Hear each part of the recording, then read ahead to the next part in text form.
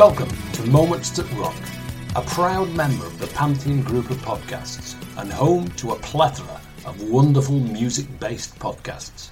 I'm your host, Tony Michaelidis, and after spending some 30 years in the music industry and working with some of the world's leading artists, I've finally been paroled, adopted by Pantheon and sharing some amazing stories from some equally amazing people. Moments That Rock is that moment where artists and music industry insiders share moments that rocked their world. Well, if you're a regular podcast listener to Moments That Rock, you'll know that I don't introduce the people because I think it's better that they introduce themselves.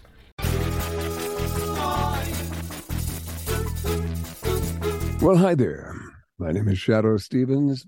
Well, I became known as one of the most recognized voices in the world as the host of the biggest radio show in the world, American Top 40, with 1 billion listeners a week in 110 countries. And that was for the better part of a decade. And as an actor, I was in 2 TV series, Dave's World, Max Monroe, Loose Cannon, Baywatch, The Larry Sanders Show, 2 versions of Hollywood Squares that became quite successful. In advertising, I'm a Clio Award winner. I'm feeling so fancy. I produced the campaigns for the Blues Brothers movie, 48 Hours, Fast Times at Ridgemont High, the Nederlander Theater's concert tours.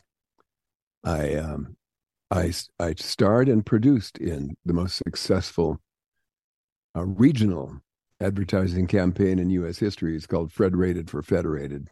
We did over 1,100 commercials. They were like kind of Monty Python style commercials. I called it bludgeon advertising. In radio, I started the alternative rock format when I launched world famous K-Rock FM in Los Angeles. Then I went to kickstart the album rock format with KMET FM here in Los Angeles. They became number 1. I was the first person in America to play David Bowie and Queen, and won the Billboard Magazine Personality of the Year Award. I've been the voice of the Late Late Show with Craig Ferguson, the voice of the Antenna TV network for 5 years, the Happy Together tour, endless commercials, and my latest passion is what I call mental radio. mentalradio.net. It's been described as word jazz and an audiovisual acid trip of spiritual crack. I think that's enough bullet point. I've done a few things. At the top of my radio career, I quit because I couldn't take the politics and the backstabbing. And so I would something would reach an end and I would have to go off and create something new, or it would be because I quit in a temperamental tantrum saying, no, you won't make me into you. I'm going to do something else. So there's been a lot of different things, radio and television, advertising, and, and creating product. Which is, I think, probably what I do best, write and produce. Mental radio started with me here in my studio, which is a pretty sophisticated studio. And I realized it would be on a lockdown and everybody was freaking out. So I thought, what can I create that's funny and uplifting? And I started working on it. I started writing it and producing it. And it started attracting friends and people that I didn't know. People said, I love what you're doing. How can I help? I do voices. I'm, a voice actor. My writing partner is a screenwriter, and he came in right at the beginning. And I said, "Here's what I'm working on." He goes, "Oh, I am so in. I love that." And we've written now 24 chapters and 11 hours of short stories, adventures, and serials with cliffhanger endings. It's pretty wild. If you listen on earphones, it's cinematic. It moves around in your head. Sounds come from behind you, and all the characters are moving left and right, and it's becomes a whole universe. It's like I have characters like Guy Good. Guy Good is a Western, sort of like the Lone Ranger. Guy Good. Guy and his sidekick Gabby head across the desert to cut across, to hope to put an end to the gloom before it hits the big cities. And he gets in a fight at the saloon, and he says, I got a feeling there's a flare-up on a rampage over in Decadence, and we got to put the whammy on it before it takes down the whole caboodle. And the saloon owner, Limon Souffle, says, a flare-up? The guy says, a lot of gunk build-up on the whackabouts and flatulence. And yep, the puffed-ups and the out-of-lines, you can smell them coming. The stink of too much and the hint of skunk.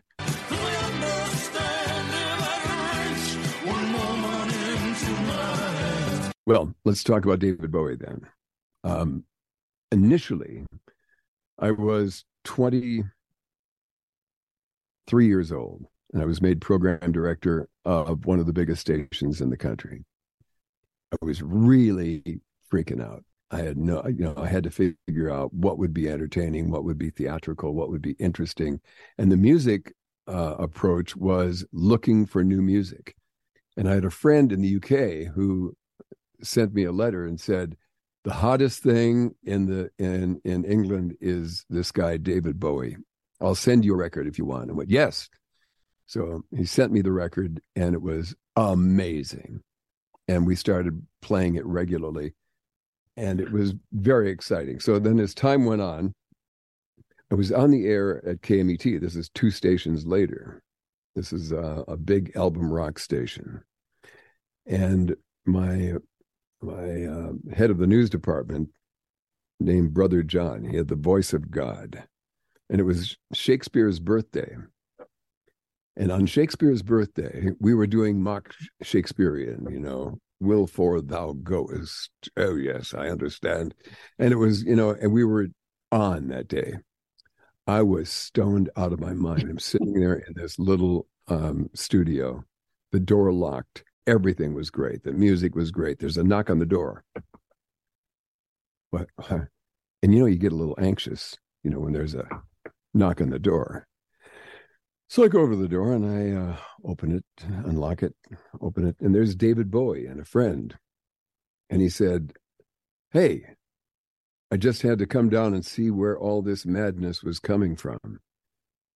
And I was like, not prepared. Normally, if I'm going to have a guest, I'm going to be prepared. I'm going to know, how to take care of it, what kind of things to ask. I went, well, come on in. You want to take over? You want to just do the David Bowie show? And he said, no. I just had to see, where it was coming from. And apparently it's all coming from your head. He said, I brought you a gift. And he brings me this little package. He takes out this little package. And I open it up, and it is a softcover book. And the cover had been custom made out of felt. It was that green felt.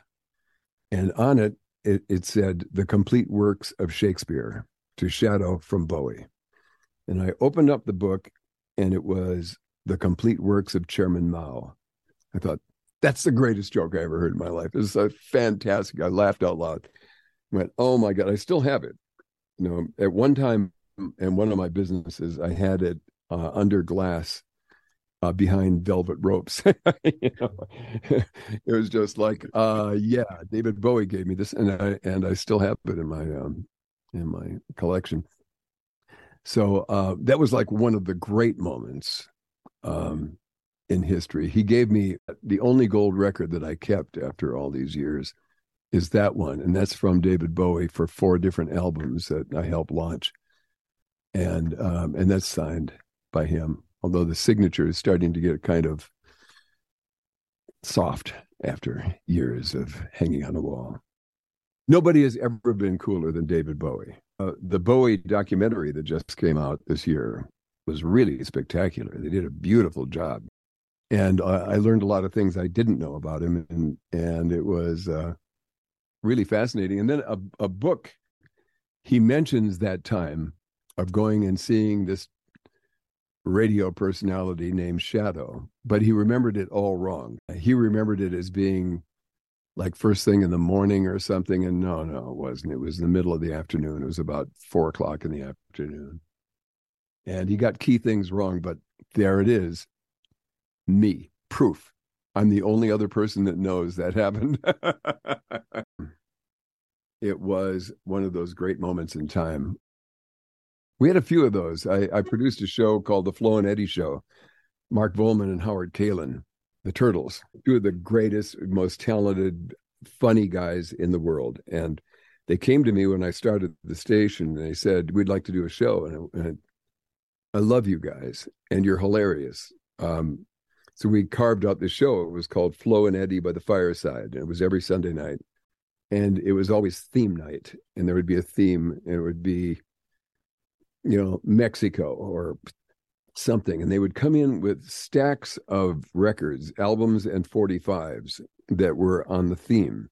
And then as I produced it, it was no song ever played longer than 20 to 30 seconds. So there was an assault. Anyway, so we did the show, and it was very exciting because they'd talk on top of each other, and then the room was filled with people, and everybody was drinking tequila and smoking weed, and it was a big party, and it was really funny.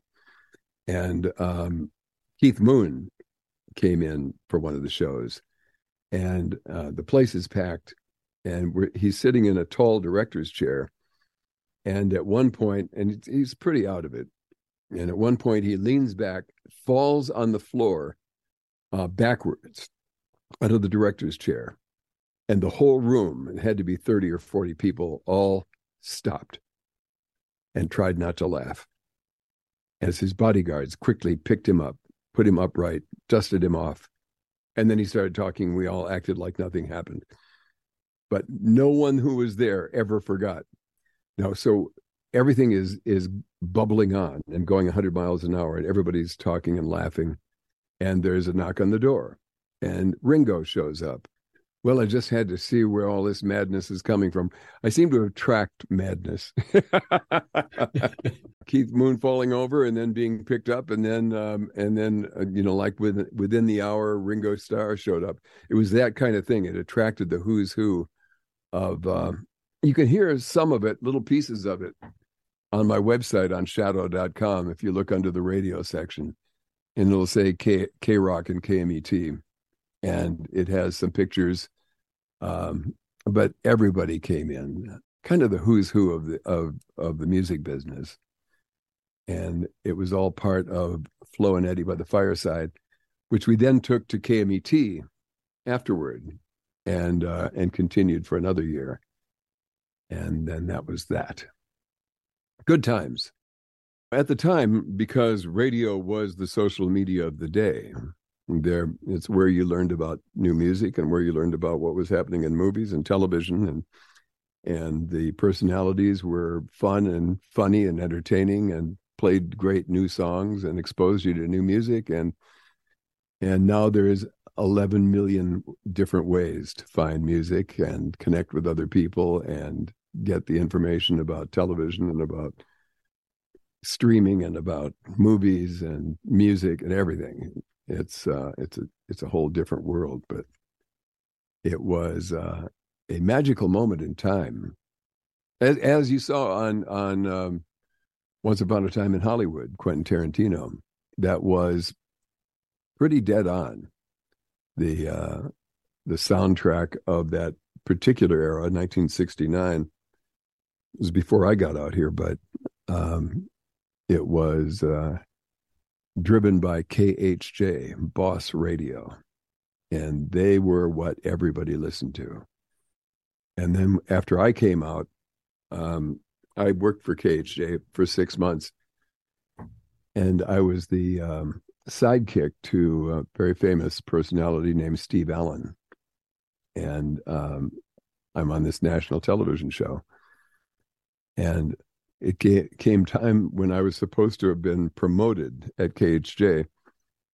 And they said, well, we don't know whether you want to be in television or radio. What? Excuse me? Television promotes radio, which promotes television, which promotes radio, which promotes, like, what's the downside?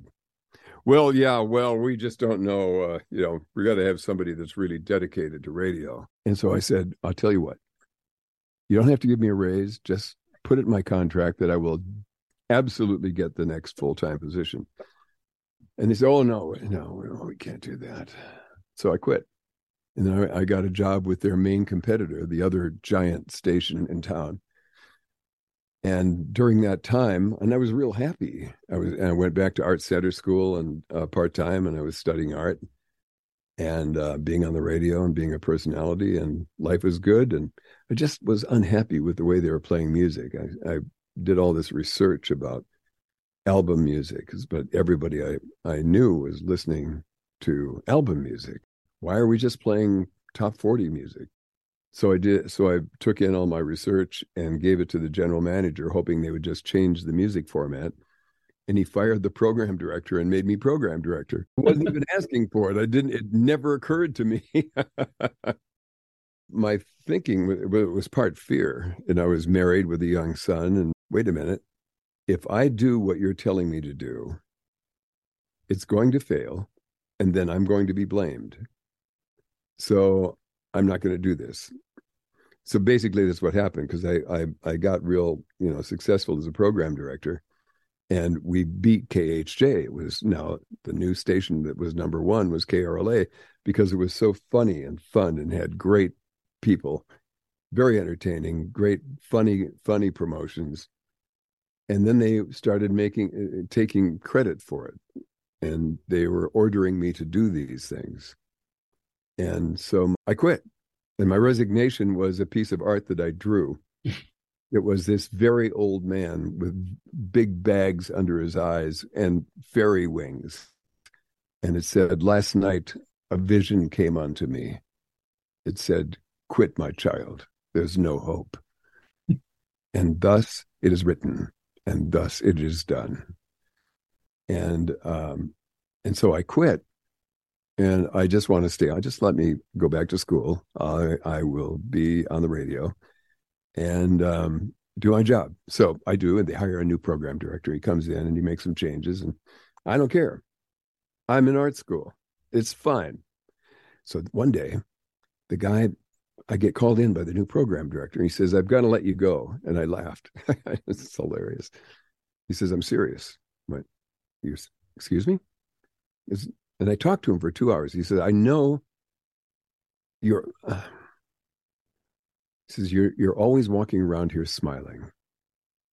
I know you're cynical about what I'm doing. I went, are you insane? I'm the only happy person around here. I'm trying to bring everybody up. I'm happy. I'm going to art school. Life is good. I'm on the radio. I am having a good time. And he says, well, I've got to go with what I stated. Okay, so I go and I pick up my severance check from the accountant, who glared at me from behind his desk. And he said, I hope you go out and spend this money in the first 2 weeks, and then you don't know where your next penny is coming from. Maybe you will come to the meaning of life. I said, what's the meaning of life, Don? He goes, management is God. I went, oh, whoa, man. He goes, it's true. And he raised his voice and he thumped his finger on his desk with every point. They put the food in your mouth, thump. The roof over your head, thump. Management, thump. Is thump. God, thump. I feel sorry for you. I've got to go. Goodbye. So I left, and I didn't know what I was going to do. And a couple of weeks later, they called me back and rehired me for more money, and I don't have any idea why. But I was kind of like, not knowing what to expect from them from now on. So now along comes K-Rock, and they offer me a job for their new FM station they were going to put on the air, but they didn't know how long it would take. If I just wanted to come over, they would give me any car that I wanted, besides more money. And he said, what kind of car do you like? I went, Porsche. Got it. What color? So Porsche pulled me into this awful little station. And I've been at KRLA, was state of the art, brand new, with engineers at the Huntington Sheridan Hotel in Pasadena with gardens, and it was phenomenal. And I go to this funky little studio in Burbank, and I go, well, I've got to make the best of it. In fact, I've gone back and I've listened to some. I just put up a few months ago an air check of me in 1977 at K-Rock. Now, there's a period of time that I remember as just being okay. And as I listened to it, and it was real good quality, it was jaw-dropping how original it was. And it was all up, and it was all rock, and it was all party, and it was highly produced with these magnificent jingles that I produced. I'd forgotten how powerful they were on the air, because they were like the Mormon Tabernacle Choir singing, these heavenly, gigantic, K-Rock, mighty rock, AM, FM stereo. It's hilarious. And then you come out of that with Ballroom Blitz or Queen, Keep Yourself Alive. It's the juxtaposition of these theatrical kind of structures that kept reminding you of the personality of the station, and then all this music. And it was at the time we were starting to unveil punk rock, and it was real exciting, the Ramones and everything. But then we're also playing Taj Mahal. It was black music, white music, new music, up music, exciting music, ELO and Queen, and the really unexpected music that never got real, the Waitresses, or, you just completely forgot about and went, oh, they were really fun. So that's on YouTube. If you look at it, look it up. It's called The Birth of K-Rock. Oh, and excellent. It's pretty entertaining. It's like a movie. And I added visuals to it so that it made it more interesting and visually appealing, with lots of pictures of the artists, and, little pictures of me at the time in the studio, and how awful the studio was. I mean, awful. Awful. Like hilariously awful. So I could go on with these stories for hours, because they're all full of intrigue and backstabbing and the unexpected. Great stuff. Shadoe Stevens, remarkable career and some great stories. And as he said himself, he'll be back with more stories. I'll make sure of that. But for now, we'll take a short break, and then we'll be back with part 2 of Mr. Mike Gormley. He was on the show a few weeks ago telling you about his times with the Police and Miles Copeland and A&M Records, etc., etc. More stories to come after this. Hello, Pantheon Podcast listeners. Christian Swain here to tell you more about my experience with Raycon earbuds. Our family now has 3 pairs of Raycon earbuds around the house, and my wife just grabbed a pair of the Headphone Pros to replace some headphones from a company that was double the price. And yes, she loves them. Now, if you haven't pulled the trigger on a pair of Raycons, or even if you have, but you're in the market for another pair because they're just that good, well, now is the time to check them out, because they just launched their upgraded model of the best-selling everyday earbuds.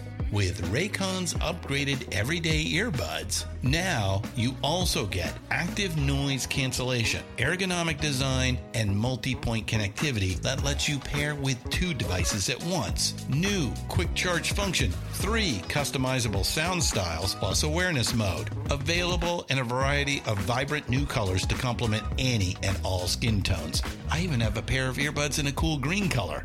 I have tried just about every earbud known to humankind, and these Raycons are fantastic.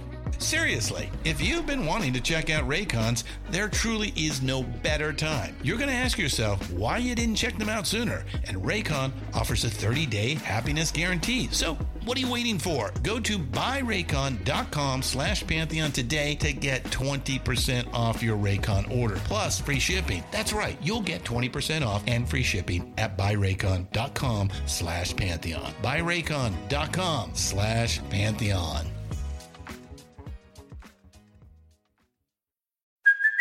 Hey, it's Kaylee Cuoco for Priceline. Ready to go to your happy place for a happy price? Well, why didn't you say so? Just download the Priceline app right now and save up to 60% on hotels. So whether it's Cousin Kevin's Kazoo Concert in Kansas City, go Kevin, or Becky's Bachelorette Bash in Bermuda, you never have to miss a trip ever again. So download the Priceline app today. Your savings are waiting. Go to your happy place for a happy price. Go to your happy price, Priceline.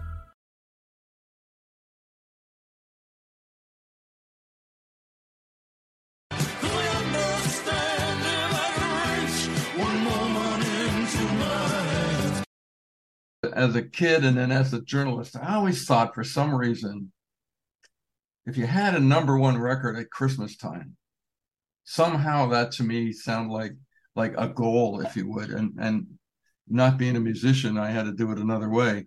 And sure enough, the Bangles were number one for 4 weeks over Christmas, 1987, with "Walk Like an Egyptian." So you got the number one record, and you couldn't relax.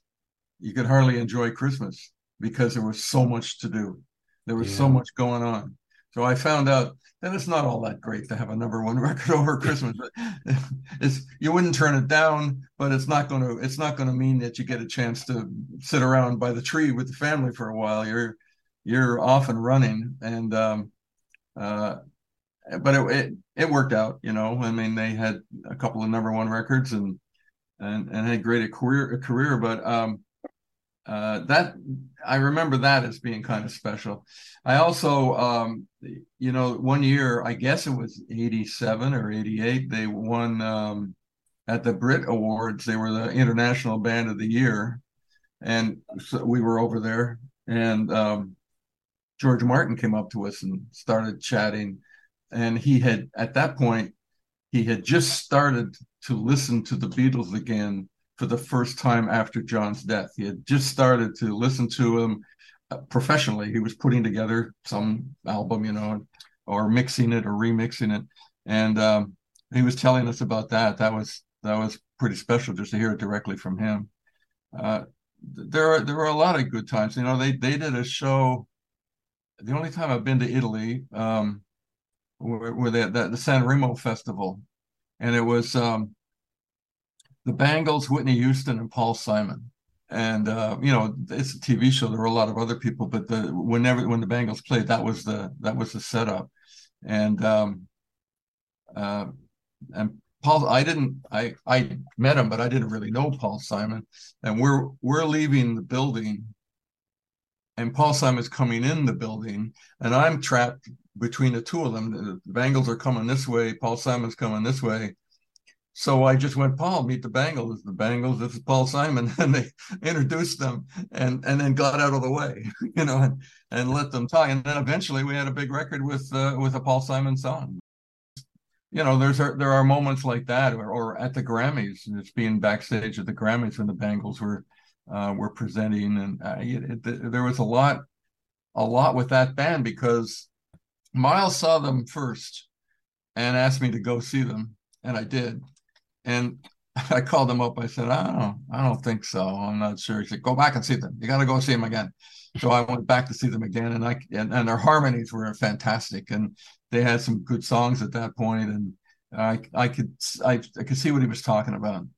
So he was out of town, which is almost all the time, and so I took them out to lunch and sat down and said, and they thought we were going to offer them a signed to IRS Records. I believe that was it. And I said, "No, I'm not with IRS Records. We want to know about managing you." And they seemed pretty thrilled about that at the time. But then they went through a change of bass players and had to change the name. They were called the Bangs, and there was a band in the state of Maine called the Bangs. So we could have the name the Bangs everywhere in the world except Maine, except state of Maine, which of course wouldn't work because we want to go there too. So and they had to be in Toronto at a very last minute thing to go on tour with the English Beat. And they had to get to Toronto, and I think Vicky was still had a day job at the time, and had I think they had like a week or two to get to Toronto and get everything together, but we had to come up with another name. And we just sat in my office on La Brea Avenue in LA, in Hollywood, and the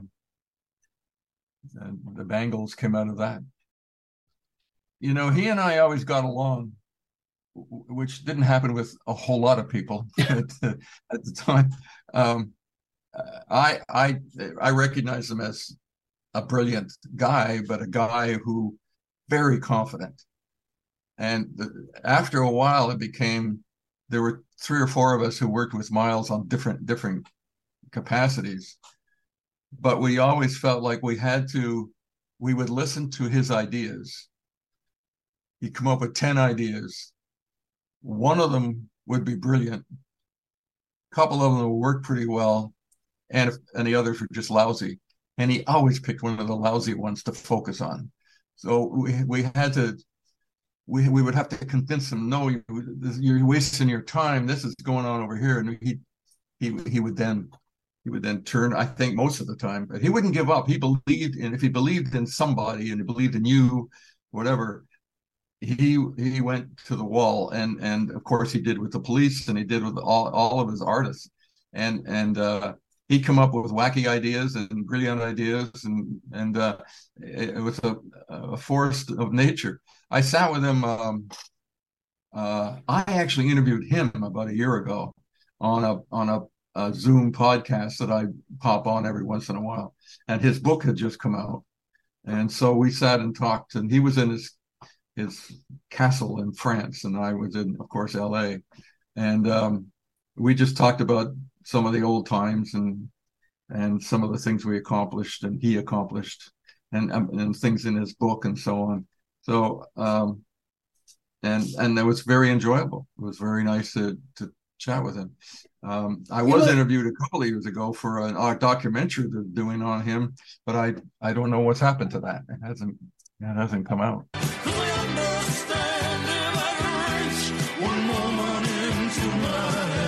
I'll tell you an interesting story. So I had my office. Miles didn't have an office in LA. He had a house in LA, but he was always traveling, so he didn't really have an office. And he had an assistant. I don't know where she was located. Maybe in London, maybe here. He was known as a screamer. I mean, people seem to think he was, and he was. He was a big presence when he walked into the room. He was tall. He wasn't a big guy. He just, the confidence that he had him stand out in a crowd. And but he was also known as a tough negotiator and not short of screaming at you if it was going to make it happen. So I walked into my office one day, and Miles is sitting there at my desk on my phone, just tearing somebody apart, just tearing. I felt so bad. I didn't even know who it was at the other end of the line, but I wanted to get on and say, it's okay, don't worry. The conversation comes to an end. He says something like, yeah, well, get it done. Boom, slams down the phone, looks up at me and smiles and says, so you want to go to lunch? Miles had a London office. He had an LA office. I don't even know if it was actually an office or just in his mind, but he signed 2 bands based in LA, Oingo Boingo and Wall of Voodoo. And that's when he came to me, and the police just were exploding. And he had to focus on that. And so that's when he came to me, and he said, you want to get out of here, meaning A&M. You want to get out of here, and we'll start a company, and these will be our first 2 bands. And it didn't take me too long to say, yeah, let's do that. Because it was something new for me.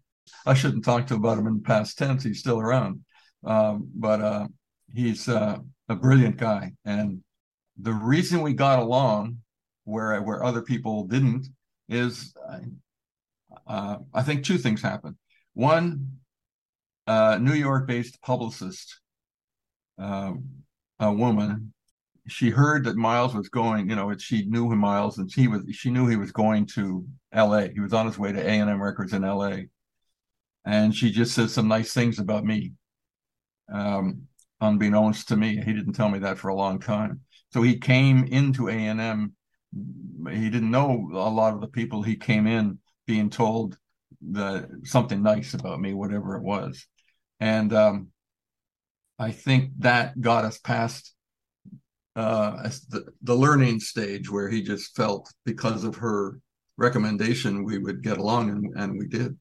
And he never did the screaming bit at me. He never yelled and did all of that kind of stuff.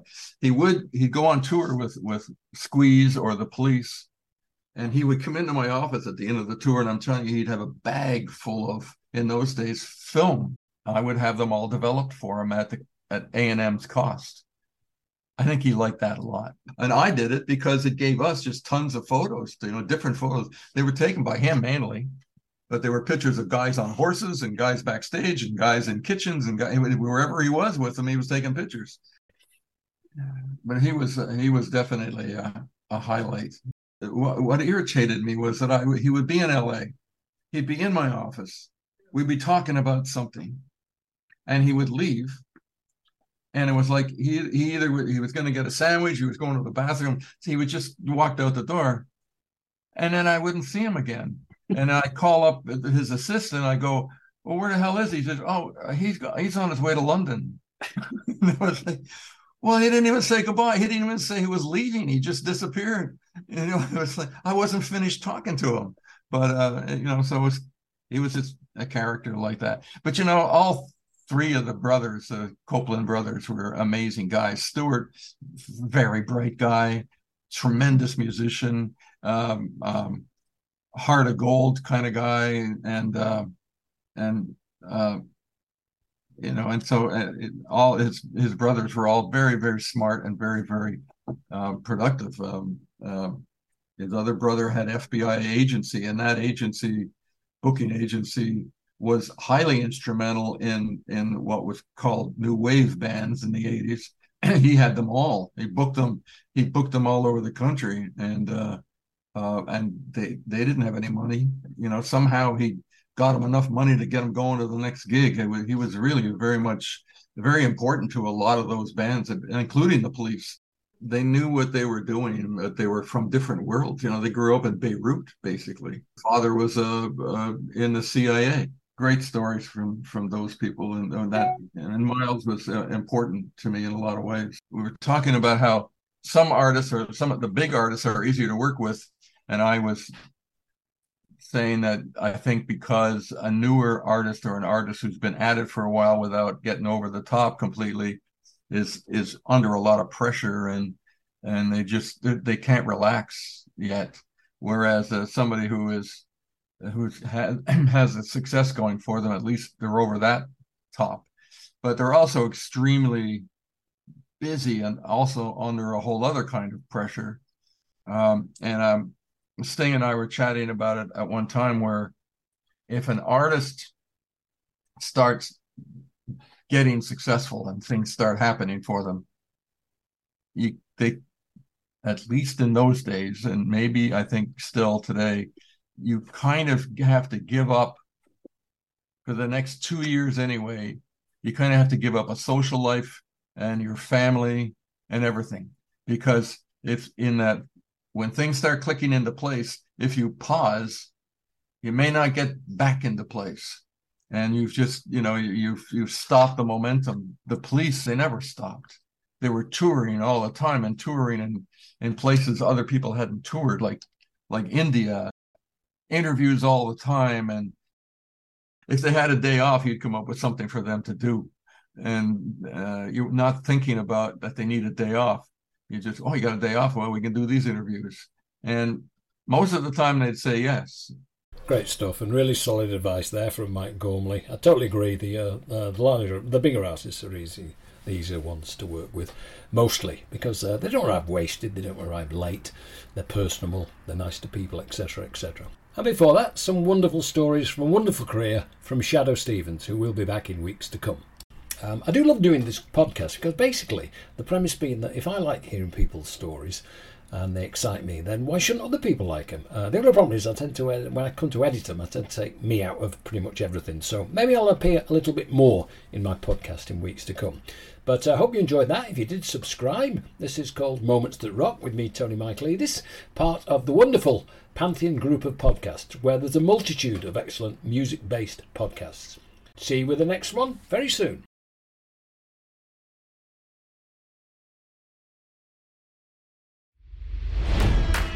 It's NFL draft season, and that means it's time to start thinking about fantasy football.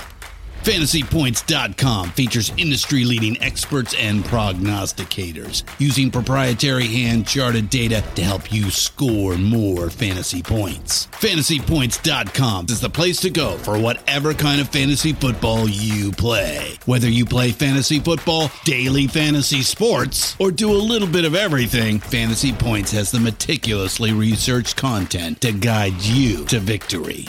And why wait for the fall? Fantasy Points also covers the new spring football league, the UFL. Join the guru, John Hansen, Scott Barrett, Joe Dolan, and other massive names in the fantasy football universe with an exclusive offer. Use code Pantheon for 15% off any Fantasy Points package, including the all-in package, with access to every article, tool, and data nugget that Fantasy Points has to offer. That's FantasyPoints.com and code Pantheon for 15% off at Fantasy Points. FantasyPoints.com, code Pantheon. Score more fantasy points.